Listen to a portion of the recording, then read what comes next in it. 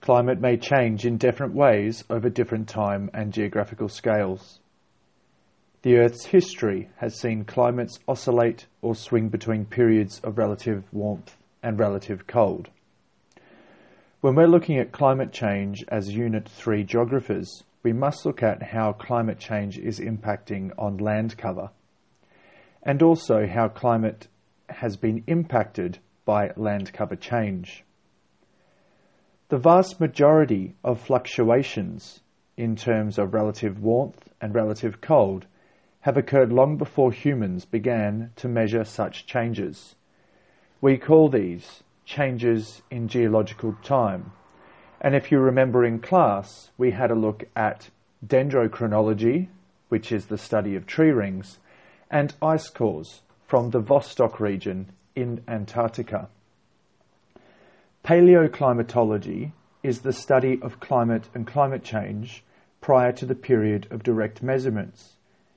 Remember that direct measurements relate to radiosondes, which are weather balloons, rain gauges, temperature and humidity gauges as well.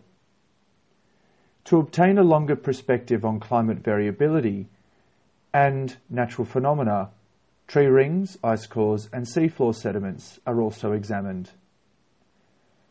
The overall condition of the global climate is governed by the amount of energy stored by the climate system. The climate system is the state of equilibrium produced through the interaction between the atmosphere, oceans, land surfaces, and incoming solar radiation.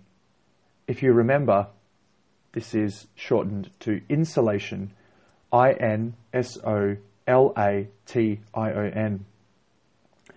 Of particular importance is the balance of the heat budget. 100% incoming solar radiation or insolation and 100% outgoing terrestrial energy.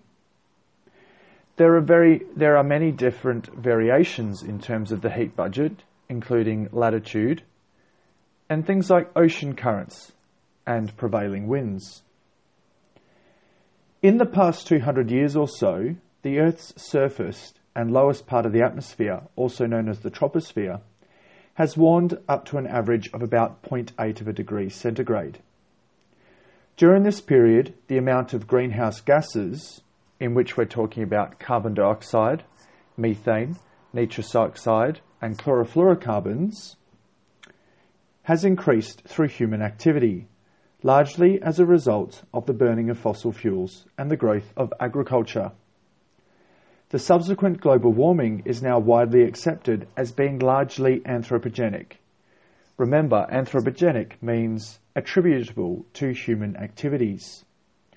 Natural causes of climate change, such as changes in the amount of solar energy and shifting patterns of ocean circulation, can cause the Earth's climate to change over a similar period of time.